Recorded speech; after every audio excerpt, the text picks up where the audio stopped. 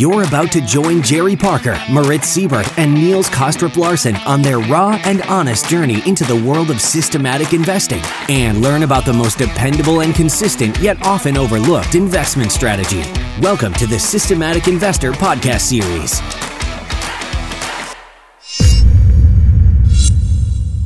Welcome back to this week's edition of the Systematic Investor series with Moritz Siebert and I, Niels Kostrup Larsen, where each week we take the pulse on the global market through the lens of rules-based investing. For long-term listeners, our conversations are intended to keep you focused and inspired to continue your trend-following journey. And if you're new to the show, we hope that today's episode will trigger your curiosity to check out the back catalog on all the past episodes that we have produced and that you may have missed. Moritz, good afternoon. How are you doing today? Doing really good. Good afternoon, Niels. How are you? Yes, doing fine. Thanks. The sun is back after a week of rain, it feels like, here in Switzerland. So we're, enjoying a little bit of nicer weather. Before we get into things, I just want to acknowledge with a shout out to a couple of people, AGF Hawk and Joe, who both jumped into the iTunes store this week and left a very nice rating and review. We highly appreciate this. And of course, a big shout out to everyone else who took time to do so. I don't check every single iTunes store, but we certainly appreciate that. And if you want to help us grow the podcast, this is definitely a good way of doing it. And you can head over to toptradersunplugged.com/review. And it gives you all the instructions on how to help us out. It only really takes a couple of minutes. Now, since the month of April finished Thursday night, I think I'm going to broaden out my kind of market wrap a little bit to cover the past month or so instead of just focusing on last week. And of course, if you look at the strong rebound in equities we've seen since March 23rd and the reversal to the strong downtrend that we were in, you probably wouldn't think that a lot of these companies will be reporting Q1 and Q2 results will show vastly lower earnings than what we saw only 3 months ago. But it does seem that the markets are saying, no earnings, no problem. It certainly has been, a bull market for a few weeks now. And I think every single bull has found an excuse to buy stocks. Of course, helped as ever by the growing Reserve Bank credit, which is the Fed's total of interest-bearing assets, which has now jumped to $6.6 trillion. But as far as I'm aware, at least, this is not that unusual because even during bear markets, you often see that we have more up days than down days, and that's actually why it's so hard to trade in a bear market. That is, of course, unless you are rules-based and don't get emotionally involved in what's going on. But stocks was not the only sector that had a strong rebound from its lows. Energy, saw some incredible, at least in percentage terms, up moves as well in the past couple of weeks after the May crude contract went negative. And of course, yes, that was one of those, first time in history events that we saw with oil. And again, perhaps linked to the amount of money flowing into the two largest oil exchange traded products and ETFs, one of them being the USO, which I'm sure we'll talk about, which is, I guess, a way where retail investors believe that they can buy cheap oil in quotation. It certainly is staggering the amount of accounts that you've seen show up now on platforms like Robinhood that now owns the USO. But I know we're going to talk more about that later, but that's just some of the things that I had noticed and written down that I would mention. So quite a few things, I would say, going on at the moment, Moritz, and, which made it an interesting month for, in terms of April, to navigate. So I'm curious to know how it all panned out on your side and what what has caught your attention, so to speak. Yeah. First off, speaking about attention, my attention was caught late last evening, my time, watching the Berkshire Hathaway AGM, and oh yes. with Warren Buffett holding a virtual meeting for the first time. By the way, many AGMs these days are fully virtual. Unfortunately, Charlie Munger was not there, so I preferred it when they had a packed room, a packed convention center with thousands and tens of thousands of people. But those are the times. What were the key takeaways? I've heard one key takeaway, and you can probably confirm that, and that is Warren Buffett didn't buy a single stock while the market went down by 35+%. Yeah, that's one of the things. I must say, for the first probably 45 minutes, he was making the case, over and over again. We've heard him say that before. Never bet against America. America is a success story. There is, it's always gotten stronger. The future's bright, and all of that.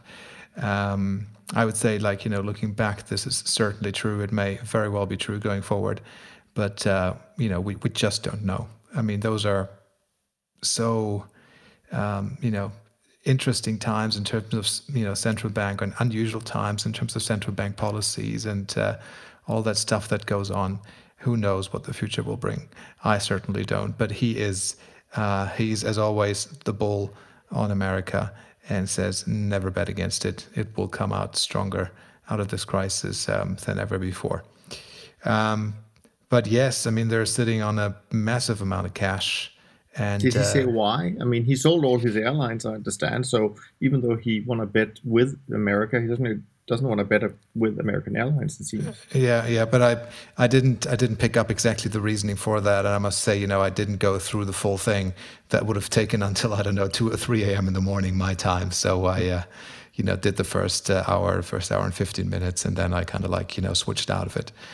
So I need to follow up on it. But when I always go okay, when they have this AGM, I make an effort to dial in and listen to it, because normally there's always a gem or a nugget or two where you say this is so well said, and they have all these experience. So definitely interesting to listen to them. Yeah.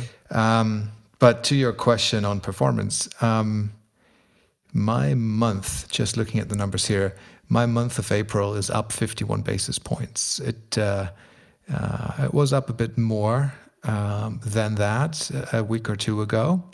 But I had a negative week. I lost a bit more than 1% this past week.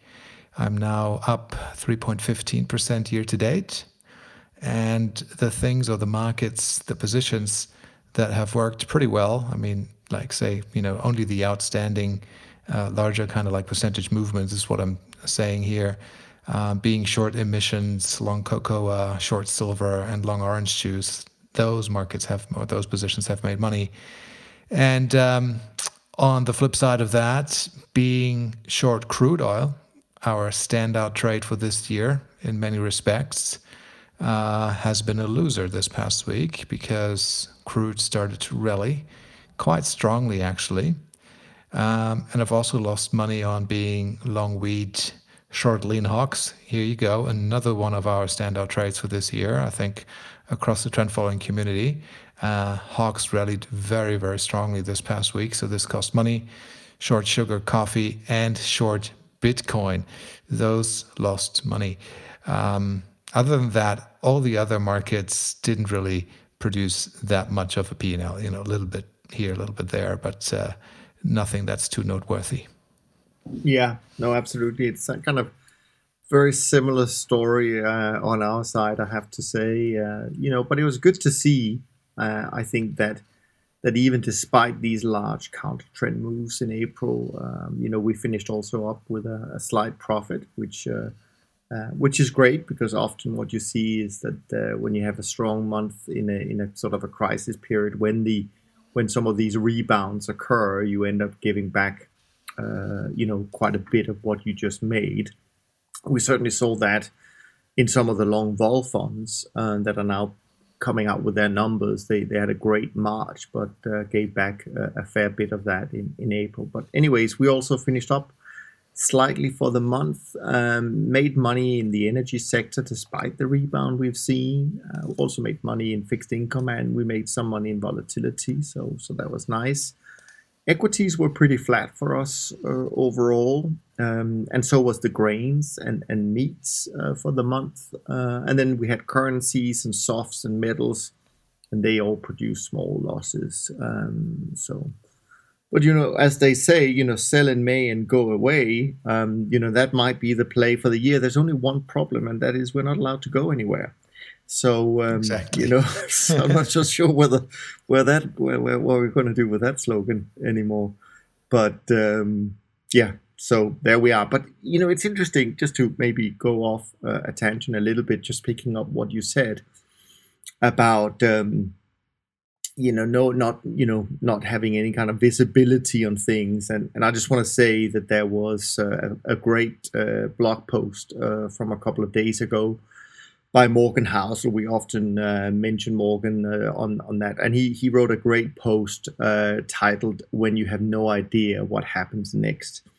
And it could really well have been written about trend following. It's all about this challenge you have with people trying to forecast, what's going to happen, and it never works out really. And so it, rather than forecasting, what you potentially should have instead is just have expectations. And as trend followers, our expectations, of course, are that we believe markets from time to time will trend. On our side, we also believe that all markets have the same ability to trend. So we should, over the long period of time, be able to make the same amount of profits from all markets. So I thought that was a really nice post that he put together as usual. And also just the point, I mean, even though we've had now 3 months of a lot of change, are we any the wiser really compared to where we were in January? I mean, I think that's a good question. So those were just something that I picked up as well. But let's see what, in terms of the social side of things, what you saw. We have a question or a couple of questions we need to go through, and then there's an article, a new article out by AQR we can talk about, which I found also interesting, even though I haven't read the full article itself, but I read a post relating to it, which I think we can dive into. And then I think you wanted to bring up a few more points about the whole oil situation at the moment, things you'd also found interesting. Yeah, so I mean, this is also playing into what I've been seeing on, in social media this past week. There's been a lot of talk about USO. USO, as listeners probably know, is an ETP that is long crude oil futures contracts trading on NYMEX and ICE. And it used to be that this product had a long exposure to the front month contract of oil exclusively.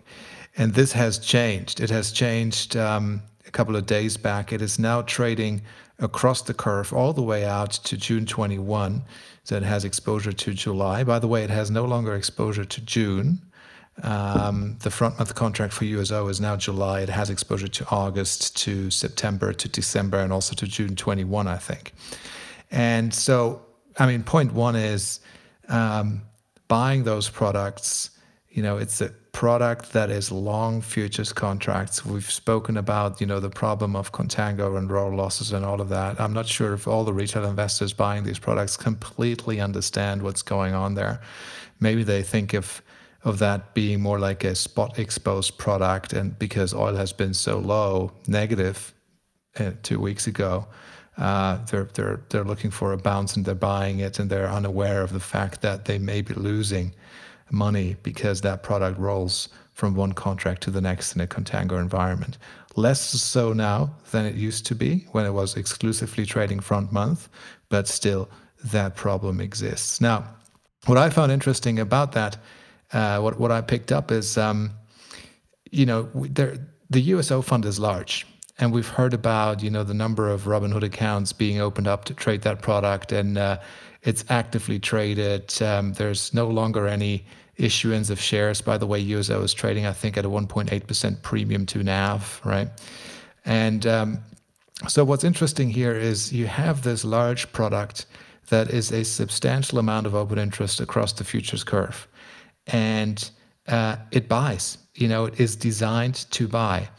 And this situation may give producers a way out of their calamity. I'm not saying that I have proof for that, but I found the argument very appealing. Is say, well, instead of shutting down your well or reducing production capacity, which may be damaging to the reservoir, right? And it's, by the way, it's not a thing that you can, like a water faucet, turn on and off. So you need to make those calculations as a producer and say, okay, maybe it's worthwhile to continue producing at full speed or only slightly reduced speed and sell into a market that has lower prices, as opposed to stopping production and they not being able to fully recover. So it may give those producers a way out by selling their production forward in the futures market into, say, August, September, October, November, December contracts, which, by the way, are trading, north of $25, $30, right? And then they will just deliver, and they will demand from the other side, who's long the futures contract, to honor the contract and take delivery of that, of the barrels of oil. And now it's no longer the producer's problem. The buyer, the long holder of that futures contract, has the problem of figuring out where to put those barrels. Either find storage or sell that contract to somebody else during the roll, but maybe you won't be able to find anyone because storage is still, I think it's spoken for and reserved, at least in Cushing. It seems to be the case from what I hear. So it is, it creates those structural things in a market that I just, find very interesting to follow and see what's going on there. My trend following trading positions, they really couldn't care less about that. They're still short, but regardless, I find it very interesting to follow along with the USO and the oil futures dynamics at those, at the given point in time. I mean, I think there's a lot of really good reasons why you should pay attention to all this, because we know that oil is such an important part of the world economy. So I definitely agree with you. A lot of these points were also discussed on a podcast episode. I think it was from Monday on the Macro Voices, where Eric Townsend had Jim Bianco on, and I think it's a worthwhile listening to that episode. They go into quite a lot of detail because it's only focused on this whole oil debacle, and I certainly learned a lot that I didn't know. And as you rightly say, I mean, shutting down a well is not easy, and it's you have to be very careful about it. But also, you can't actually reduce the production to less than 60 or 70%, then you damage the well. So you either produce at 60 or 70% or you produce at zero. And people obviously don't want to do that. So it's likely we're going to have excess of oil for a while, at least, until demand picks up. And I think also Jim Bianco mentioned another stat, which I found interesting, which is something like that normally the US will use about 10 million barrels a day just for gasoline to drive. And that number at the moment is down at 6 million. So unless we all start, or the Americans all start driving as they usually would do, which is doubtful for a while at least, then there's going to be this excess amount of oil just keep building up. And as you rightly say, Cushing, Oklahoma is filling up. And so what are you going to do with the oil? Yeah, and look, it's the same here. I just need to look at myself and my family. We're certainly driving much, much less than we used to, a couple of months ago.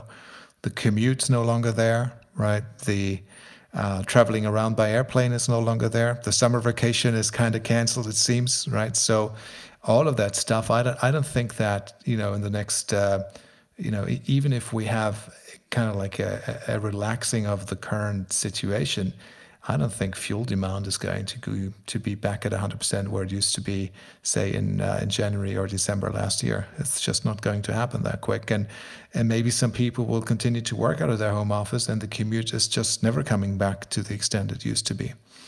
With that said, I was a bit surprised, and like I said, I mean, I have no idea what's causing that. But so the USO fund is out of the June contract, and the June contract had a relatively strong rally this past week. And my question was really, I was looking at that, I was like, who's buying that contract? And maybe listeners, if you know, and you can enlighten us, send us an email. Or put it on Twitter. I'd be very interested in in a variety of opinions on who's been a buyer of that June futures contract in the past How much couple did of it actually days. rally in dollar terms? I don't mean percentage terms, because percentages at the moment can look significant without being much more than a couple of dollars, I guess. So Yeah, so I can look at it right now. So it had it rallied kind of like from 11 and a half to 19.78, which is where it's healthy. settled. Yeah. Yeah, very, very substantial rise. And, most brokers Ah, don't allow, yeah. yeah, I was just going to say, and I don't know that this is the reason, but USO did something else in addition to what you mentioned in terms of changing their structure. They also did an 8-for-1 split of their shares, meaning Right. that the price of USO, instead of trading at $2, would now trade at $20. At roughly Ah, where the futures contract is trading, right? funnily enough, how No, that's roughly no, where the futures is. Yeah, exactly. And as we know, yeah, those splits have no economic impact whatsoever. It's just cosmetics, right?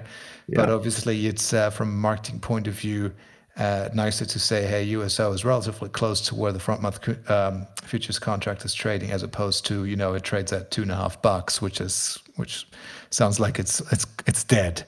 Um, so yeah, no, substantial rally in that contract. And most brokerages, from what I hear, FCMs, interactive brokers, etc., they no longer permit retail clients to trade in the June contract because they've been burned or scared by the volatility of the May contract, 10 days or so ago.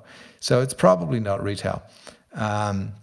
But anyway, I don't know. I'd like to hear opinions if people have them, and it just continues to be interesting. If people are listening to us for the first time, Mort, they might actually think that we are either fundamental traders or oil Yeah, traders, and they got the we wrong need to get podcast. off. We We need need to to get get off of off this that. topic. I mean, this is Exactly. not good for our image, I think. So let's go to some systematic stuff and maybe even some trend following stuff. AQR, our good friends at AQR, who produces great content when it comes to their research and all of that stuff.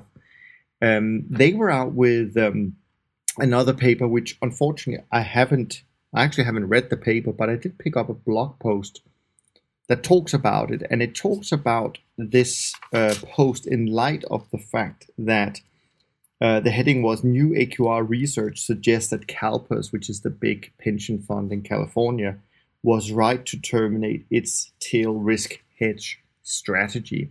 So now we're starting to get into something that we are more used to talking about. And, again, I think what at least this blog post talks about is just whether or not, what's the best way for a lot of these institutions to have something in their portfolio that will do well when you see a crisis like we've just been through. And of course, you can either have specific tail risk strategies or hedge strategies, or you can have other strategies that tend to do well, but it's not designed to only do well when there is a crisis. And of course, trend following falls into that category, as do a few other strategies as well. And from what I can tell, and correct me if I'm wrong here, but from what I could tell from this blog post at least, was that to a nice confirmation that actually the one strategy that in their research turns out to actually do the best job overall is trend following. Because simply a lot of these options-based strategies and long vol strategies, I guess in general, are quite expensive to hold on to during the period of time when there are no crises. And this is also why I don't really like the crisis alpha word when it comes to linking it directly to trend following, because there doesn't need to be a crisis for us to make money. So there is this, it's important for people to understand that although we tend to make money when there's a crisis, we may also make money when there's no crisis. So what did you, if anything, kind of pick up from this? And I think I do get the sense that this is a topic that we'll see a lot more of, right? Because we've just been reminded about this. I still think we're in the first round of a much bigger crisis. Personally, I think this is going to be something we're going to be dealing with for a while. And I don't think we have any really imagination as to what, how this will play out.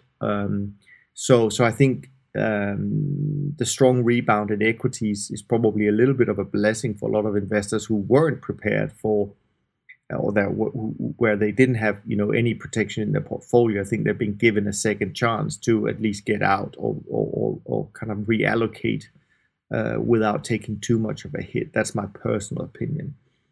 But what do you make of some of the comments that are made here? And I can read some of them later on. I'll find a few sections, but I just want to hear your thoughts. Yeah, happy to give you my thoughts. I mean, unsurprisingly, you'll probably find that, we all like the protective elements of trend following, systematic, long-term trend following strategies. Actually, we also include the short-term trend following people in here because they tend to be the ones with, the quickest reaction to a change in trends and the most protective at exactly the point in time when you need it. But there may be other problems or, ramifications with those type of strategies. But unsurprisingly, I think trend following is probably the most protective still strategy for your money, which is why I'm using it. Diversified, long and short, across all sorts of asset classes. And eventually, if trends, show out there, then, we'll get onto those trends and we'll profit from them. Now, as far as volatility strategies are concerned, the way I look at those is I distinguish three types. You have the pure tail-focused volatility strategies.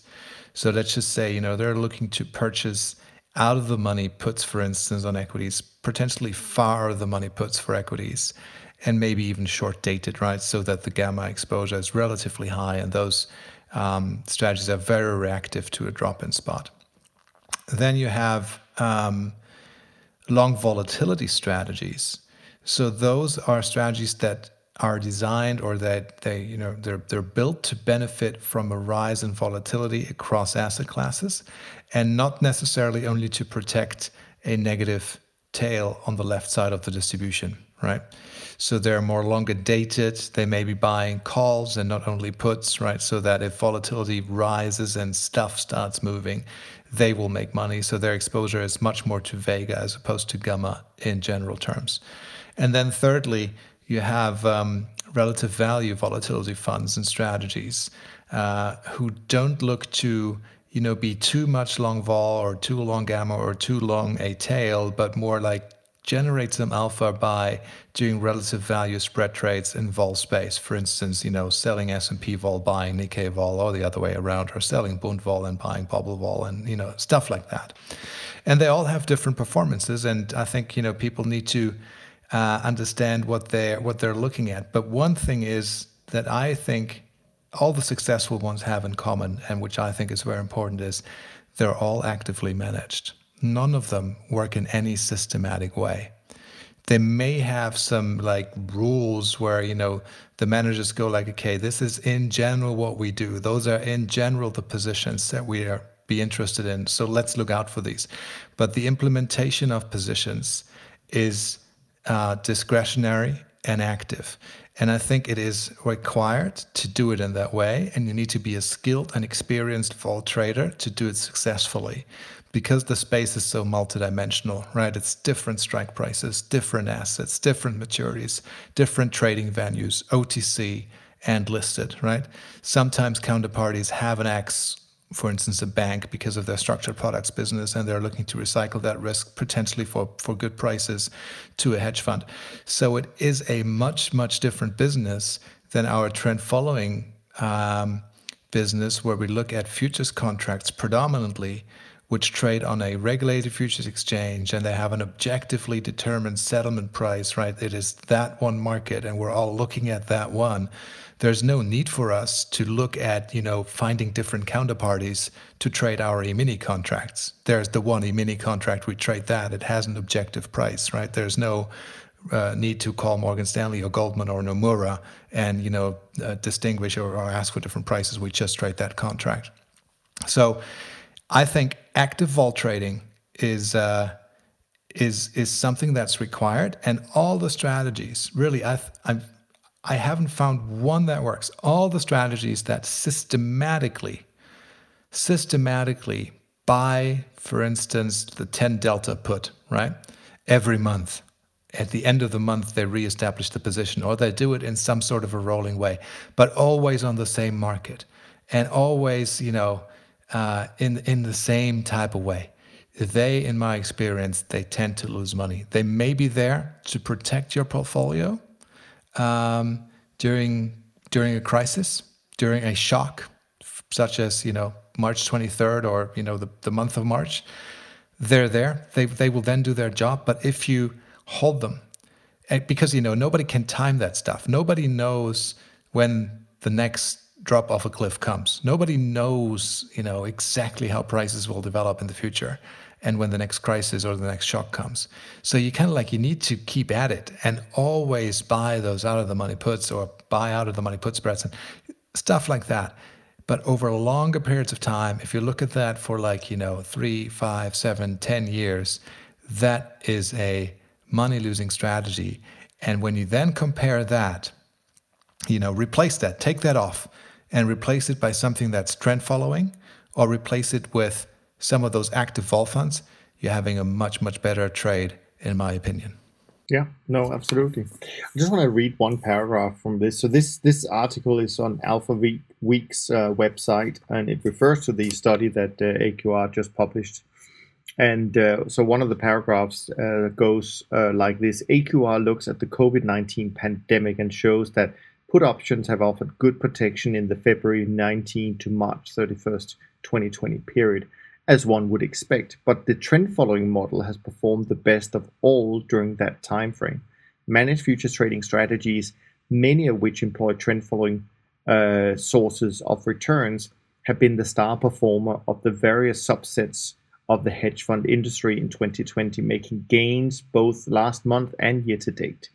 But many industry commentators argue that investors tend to lose money in managed futures type strategies as they allocate to them when times are bad and pull out before the next downturn, eliminating the hedge they provide on risk assets. And I think that's actually a good point to also mention.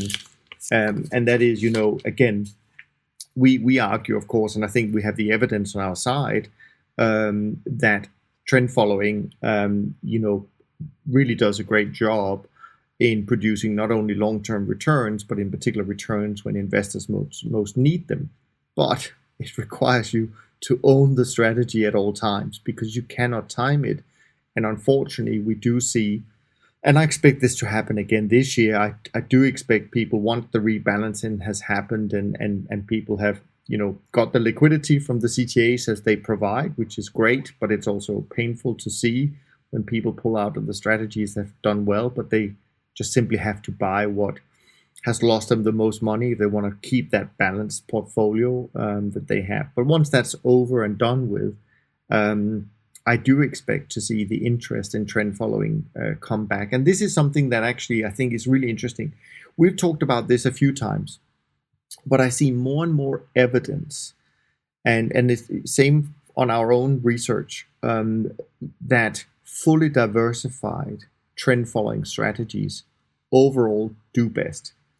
Not least because what actually seems to be going on is that those sectors who have the most consistent returns during a time of crisis is very often the commodities. It's not the equities, because we end up owning, the highest amount of equities on the long side right before the crisis happened, because that's our job. So it's also where we lose the most money initially, hoping that it'll be offset by, say, fixed income or the commodities. But it certainly, to me, is pretty clear that you want the fully diversified trend following strategy, not the financial heavy or even financial focused trend following strategy, if you want to get those expected returns.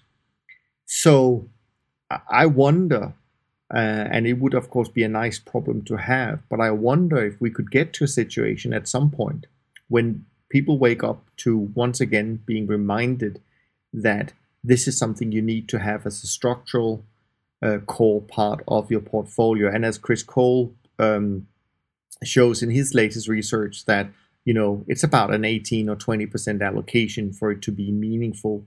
I wonder whether we could run out, so to speak, of really good, fully diversified, trend following managers for two reasons. One, more and more trend following managers in the past decade have abandoned trend following and done other things because it's been a hard strategy to generate returns from. So that reduces the number of pure trend managers. And then on top of that, if you want to be big in this industry, you have to at some point abandon the commodities as being a substantial and meaningful part of your portfolio. So again, if you look at the field of fully diversified, pure trend managers, it's a very small field.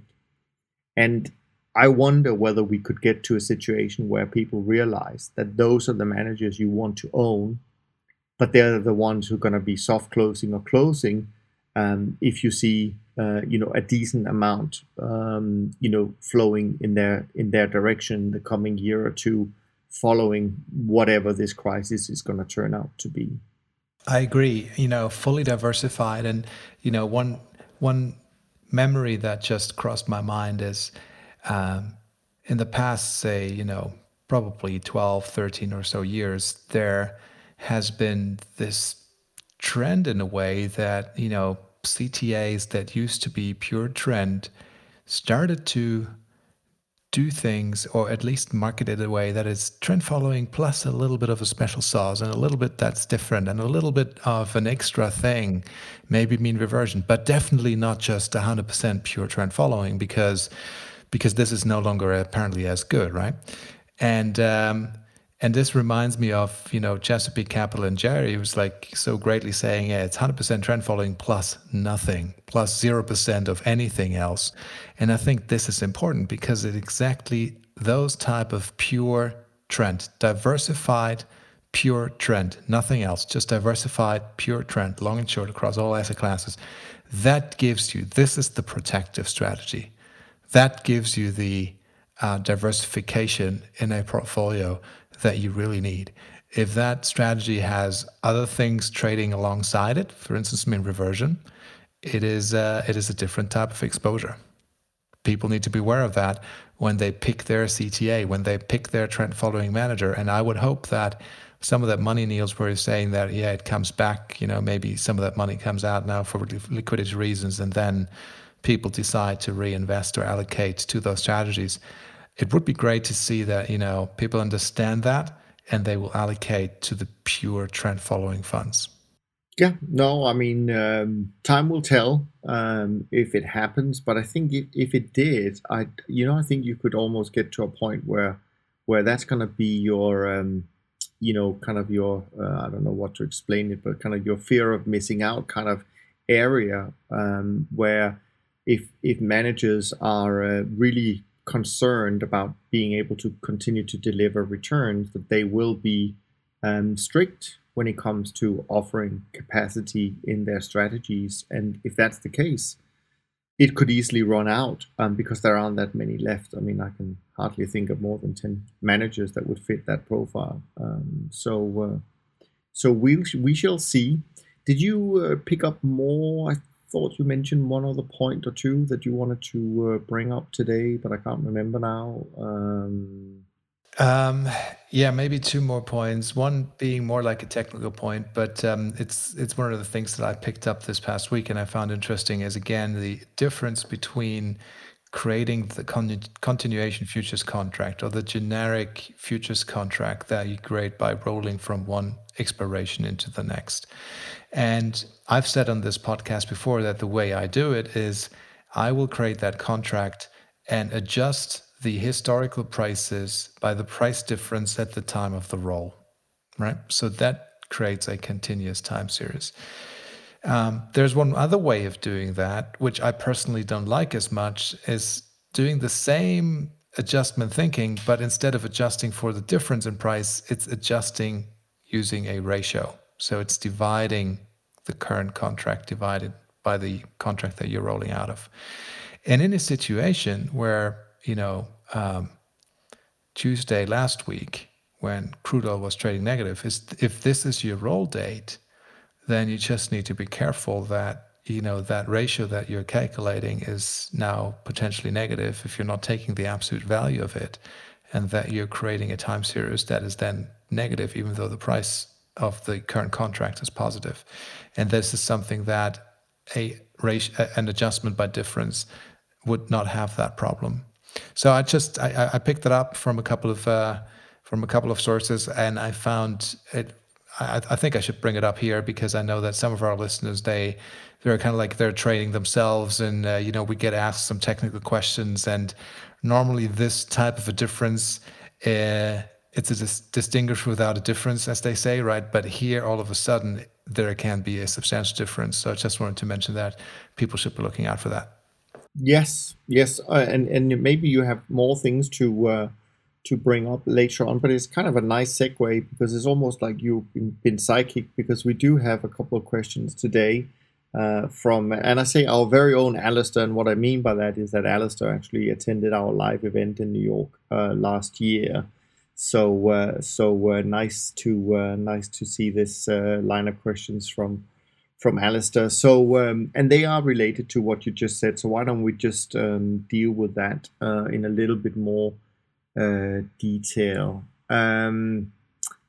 He starts out by saying that his questions are not about vol targeting, so we're not going to get too excited today, but so that's nice of you, Alistair. And now I'm not entirely sure whether these questions are also for Rob Carver for when he returns later in May, but here we go. How do you decide which maturity of futures to trade? How do you decide when to roll? How do you incorporate this into your backtest, and what specific issues are there to look out for in this regard? Have you found that different approaches to managing rolls have material impact on trend following strategies? If so, is that something to be avoided, separated out from the trend following strategy, or embraced as part of your trend following strategy? So let's start with that. There's a follow-up question, but let's go into a little bit more detail as to how we pick the maturity, how we decide on the rolls, and also whether essentially whether there's alpha in how you roll. I guess is a way to summarize that question. What are your thoughts on this, Moritz? Yeah, I think there's probably some, let's say, negative alpha that can be avoided by not rolling at points in time that aren't really reasonable. I'll explain what I mean by that. But first off, how do we pick maturities? It depends really, as far as I'm concerned, it depends on the market that I'm looking at. For instance, I'm trading the Hang Seng, right? Hang Seng is an equity index, and all the liquidity is really in the front month contract, and it doesn't trade any farther. It really is not liquid farther out. So this is where I am. I'm trading the front contract, and I'm rolling from front contract to front contract. And when you look at that market, you can find when the open interest shifts, and there's kind of like a period which the market uses to roll from one contract to the next. And I tend to be part of that pack, right? Because this is when the spreads trade the tightest. This is when the roll can be done in the most efficient way. So I'm doing it that way. I'm not doing it that way necessarily in other markets. We've mentioned the short-term interest rate contracts where you can trade much farther out of the curve. 3 years out of the curve, not a problem. 3.5, 4 years out of the curve, not a problem. I look at we've mentioned the crude oil or a lot of the energy markets where the futures curve is much more liquid, and nobody is forcing you to only focus your attention on the front month contract. It may be worthwhile picking a couple. You can look, essentially, you could look at all the expirations and treat them as individual markets, and then reduce the weight of each of those markets to create one big thing again. Or you could say, as far as crude oil is concerned, maybe I'm only trading June and DEC, and then never looking at any of the other markets, right? I'm just doing those two contracts in a year, and that saves me roll cost. It saves me operational involvement. I'll probably get the bigger trends, maybe not as pronounced, but you could do it that way. I think you need to find what works for you. And then some of the markets that have a first notice date prior to last trade, And this, by the way, is the case in many of the agricultural markets. There, the market has, you need to look at when do open interests really change. And for instance, in the grains, the market tends to roll way ahead of first notice, and it doesn't even wait for like first notice to show up and then 2 days before you would roll. They sometimes, the market rolls a month ahead of first notice.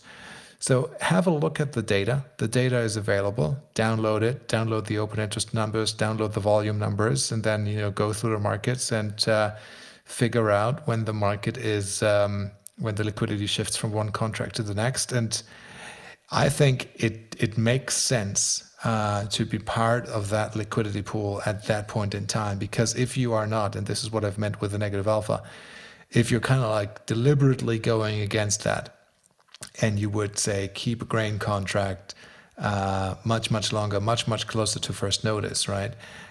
You'll probably find that bid-offer spreads become much wider when you want to trade the roll. The market is less liquid, there's less volume traded, so just your trading cost will increase if you're doing the roll at that point in time. And that's what I mean, this can be avoided by looking at the market more closely and finding the right points to trade. Yeah, and so I would summarize kind of the way I look at it, which is obviously very similar to what Moritz has just done, Alistair. I would say that, first of all, identify if you're trading, say, 25 different futures contracts. Just go through each of them and find out which contracts month would you even trade, right? Because as Moritz said, some markets trade each calendar month, and then you need to be in all of them. Some markets, a lot of them only trade 4 months in a year, and they're not all just the usual calendar type quarterly month. Certainly in the commodities, there might be some weird month that they trade, so to speak. But it should all be clear from the data. So first, identify which contract month you want to be in. And then, as Moritz says, a good starting point is just to observe when the volume changes from one to another, or the open interest.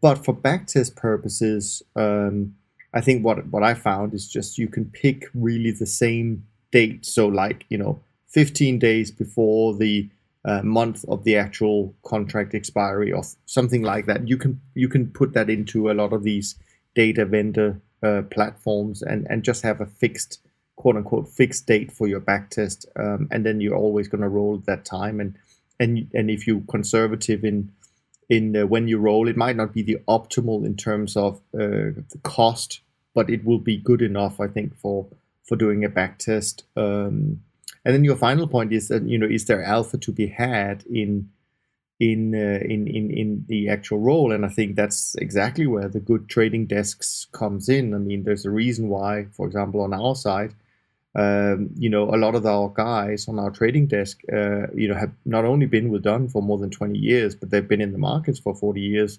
They know this stuff, and this is where they're incredibly valuable to a firm when it comes to these things. One, keeping you out of trouble, but also doing it in the most efficient way. So that's where they bring a lot of value. Then you had one follow-up question, and you say, and the question is inspired by Simon Sinek's book, Start With Why. So he says, each week you give us a great insight into both what you do and how you do it. I would be interested to hear, each of you, the reason for why you do what you do. So Moritz, do you want to start out why you do what you do? I do what I do because I enjoy trading. I want to make money from the markets, and I'm using systematic trend following strategies. And here's the answer to your why: because I have not found any other strategy that works so well for me than this particular strategy, that has money-making elements to it. It's, rules-based. I can rely on data. I can backtest it. I follow the system.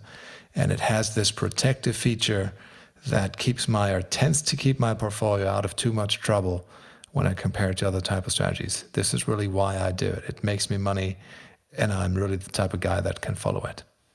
Yeah, and I think, I mean, from my point of view, I mean, one, it's been more than 30 years now since I was introduced to trend following, and it really was love at first sight. I think it made so much sense coming from a trading background myself. I know how difficult it is to make these decisions, when they most count and you're under the most level of stress. So I think from that point of view, the strategy, the philosophy makes total sense. And then the other thing is that I think if you really have a focus, and I've been fortunate enough to work with a few people who you have that, and it's certainly been the DNA of Don in the last 45 years, and that is, if you can continue to make small improvements, every day or every year or every month, you're going to be better off a year from now. You're going to constantly improve your systems, and this is also why we found that despite a lot of people saying the trend following hasn't made money in the last 10 years, etc., etc. We've actually delivered the same annualized returns in the past, 10, 12 years as we have in the last 35 years. This is why we do what we do. This is why I do what I do. And then finally, I would say, and this is a big part of the why, and this is also the why I started the podcast originally, and that is, I deeply, deeply want people to build better performing, but also safer portfolios. And I don't know any other way or any better way to do that by including and combining non-correlated return streams together. And one of those return streams, and all the evidence shows that one of those return streams is trend following. And so that's exactly why I do this, and this is why I've been doing the podcast for 6 years, and why Moritz and I love coming on every week, pretty much. I mean, so yeah. So thanks for the question. I hope it made sense in terms of all the role stuff, and now at least you know a little bit more about why we do what we do. By the way, it's a great book. I think everybody should read Simon Sinek's and some of the other stuff that he does as well. Moritz, what else can we bring up in today's conversation? What you have on your radar for the coming week, maybe, or something else you're working on that you find in particular very exciting at the moment? I'm not even sure about next week yet. It's Sunday, so I'll worry about that on Monday morning. But one tweet I'd like to bring up from our friend Wayne, and that's what I really liked. It goes as this. There are two broad kinds of market inefficiencies, structural and behavioral. Behavioral is the natural result of things we always do, while structural is the unintended result of things we've done. Structural offers trading opportunities, behavioral offers trading strategies. And I think this is really great, as so many things from Wayne are, because we, with our trend following strategies, I think benefit a lot from the behavioral workings of market participants. Markets trend because of people's behaviors over time. And the structural things, you may say, let me give an example, maybe the way we're using passive vehicles such as ETFs and the way they impact the market, that may cause, or that can cause, structural inefficiencies and structural problems of the market, which we as trend followers, we don't focus on them. We didn't design our strategies because of that structural problem. We couldn't foresee that. It's just there. It's one of the unintended consequences of things that we have done, and it may pan out in a certain way. Nobody knows how. But I found that very interesting because both offer opportunities. Yeah, no, absolutely. It's very well said. In terms of the industry and how that fared in April, we can quickly run through the numbers. So the B Top 50 Index, which is the 20 largest CTAs open to new investors, as far as I remember, it was up about 45 basis points for the month of April, still down about 1.8% for the year, but up for April. The SocGen CTA Index was pretty much similar, up 41 basis points, and are pretty much flat for the year. The trend index also up 0.43% for the month of April, up 2.74% for the year. And the SocGen Traders short-term traders index was down a basis point in April, but still up 3.94% for the year. And the Bridge Alternative Index, which we normally refer to, that was not updated as of April 30th, so I don't have the final numbers on that. Of course, if you want to do like Alistair and send us a question or two, you can do so. We would be delighted to dive into those. Please send it to info@toptradersunplugged.com. And also, if you want a little bit of reading material, as we're all still quarantined, or at least many of us are, on the website you can pick up a guide that I did a little while ago, a few months ago, to some of the best investment books that I could find, and hopefully that will give you some inspiration. Before we wrap up, I also just want to say that we don't take your attention for granted, and this the journey we're on is solely because you're gifting us your time and attention. So we have much love and appreciation for everyone out there who takes who took the chance on the show when they first started listening, and who have become part of our audience. It means a lot to us. And it's really your kind of energy and enthusiasm and engagement with us that keeps us doing what we do. Any final thoughts, Moritz, before we leave it for this week? No. Happy trading, everyone. Lots of success for the month of May. Be careful, and looking forward to being on again next weekend. Well, speaking about next weekend, maybe we should disclose who our guest is. It's a little bit of a different guest this time, and hopefully everything pans out and he will be on the show next week. So let's not jinx it, but it's someone that I think you'll find interesting, and we would love if you maybe have some questions that would relate well to him, because it is the one and only Nick Leeson. Nick Leeson, you may remember probably most for the news and the headlines that were surrounded by him back when the Barings Bank that he worked for went down, essentially, due to some very large positions that he was involved in. So I think we'll obviously get, I'm sure, the true story of what really took place. For those of you who have been in the markets for a couple of decades, it was something really that took up a lot of space in the media at the time. But I think it's always worth to hear the real story. We know that it's not what we read in the papers very often, so let's hear about that. But also the experience and what you learned on many levels. I think the conversation next week will be somewhat different to our usual conversation. I am looking forward to it, but I would also love to bring some of your questions to Nick. So by all means, send your questions to info@toptradersunplugged.com, and we'll do our best to incorporate them in our conversation. But I think on that note, we're going to wrap up this week's conversation. We hope that you enjoyed it.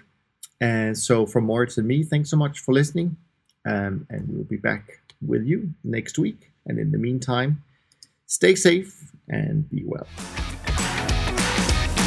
Thanks for listening to the Systematic Investor podcast series. If you enjoy this series, go on over to iTunes and leave an honest rating and review. And be sure to listen to all the other episodes from Top Traders Unplugged. If you have questions about systematic investing, send us an email with the word question in the subject line to info@toptradersunplugged.com, and we'll try to get it on the show. And remember, all the discussion that we have about investment performance is about the past, and past performance does not guarantee or even infer anything about future performance. Also understand that there's a significant risk of financial loss with all investment strategies, and you need to request and understand the specific risks from the investment manager about their products before you make investment decisions. Thanks for spending some of your valuable time with us, and we'll see you on the next episode of The Systematic Investor.